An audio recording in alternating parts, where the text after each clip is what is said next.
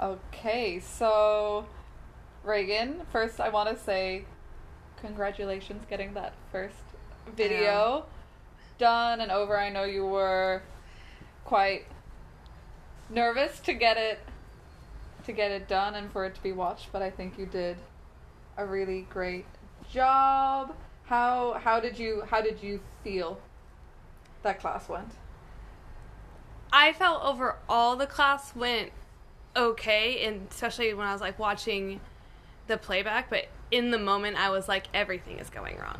But I do, upon rewatch, I was like, oh my gosh, there's like so many things that I felt I could have done differently. But then, you know, it was just more like an kind of like an eye-opening thing where I was just like, okay, we could be doing like A, B, and C, and it's just something that I'm gonna like think about like moving forward. And I think, yeah, that's what I thought. I think it's really difficult, one, watching yourself, but two, like knowing that you're recording yourself to watch. Even though it's not a person watching you, it can feel intimidating having that camera there. And I think, like we talked about in the other meeting, as you put the camera there, if you do it every single day, it will become less of a pressure on this like one time, this one class, and it's just something that I was nervous. That's okay. Nervous means you care about it. So from watching it, I think there's some really great things. I like when the kids come in, you are straight away like taking their emotional self into consideration to see how everybody feels, and they obviously really enjoy the Fridays taking on their like superhero or character that they want to be. So I think that's really fun. And also having things like captains and roles, it creates a sense of responsibility in your classroom, which I think is really good for your students. And what was I going to say? When at the start of the class, the kids were obviously really excited and really engaged with the Big Baby Finn they like story. And I noticed like a lot of them were shouting out answers. Yes. But you straight away, like, you reminded them and reiterated that, like, in your classroom that you want them to put their hands up. Maybe during the next week there's some time at the start of the class to go through some of the things that maybe you set out at the start of term, and just go over expectations at the beginning of class. Exactly. Just go over that, so that before you start into the work that they've got that in their brains. So it might help save you. Help with the transitions. On that, I was wondering what the system is for like bathroom breaks and water breaks. I have a bathroom break and water break time, and they had just come back from one at the beginning of that class.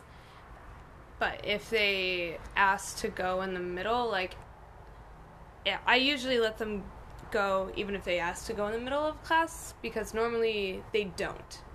Like, it hasn't gone out of hand where they've asked, like, one person asked and then like all the kids wanted to go or something. Usually it's just like a one-off wants to go or something.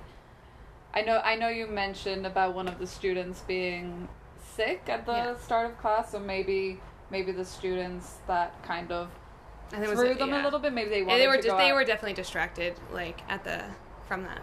That's okay. Yeah, I was just wondering what the system was.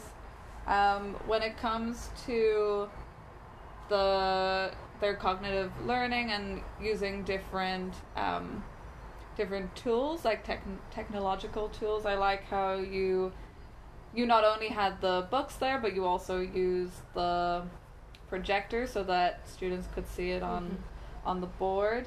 And you use lots of different styles, so reading together, reading by themselves, and also popcorn, so that was really nice. And using the yes or no game, having them get up and out of their seats so that they're moving, I think was really good.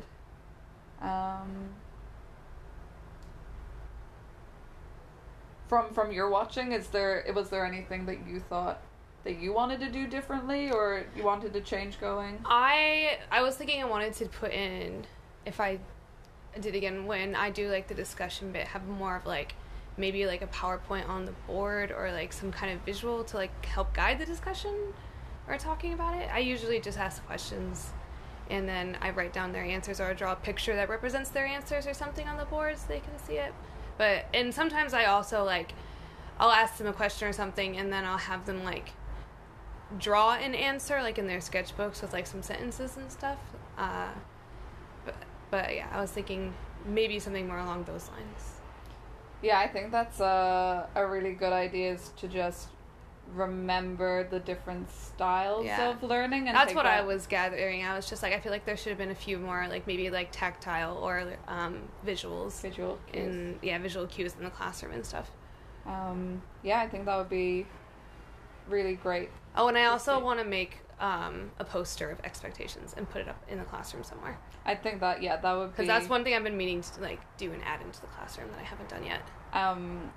A nice thing to get them involved would be to have them make the poster with you, so have them discuss what the expectations are, because if they're making their own rules, it's not something that you're telling them to do or not to do. They've set it out for themselves, and I think they'd be more likely to follow it in that way.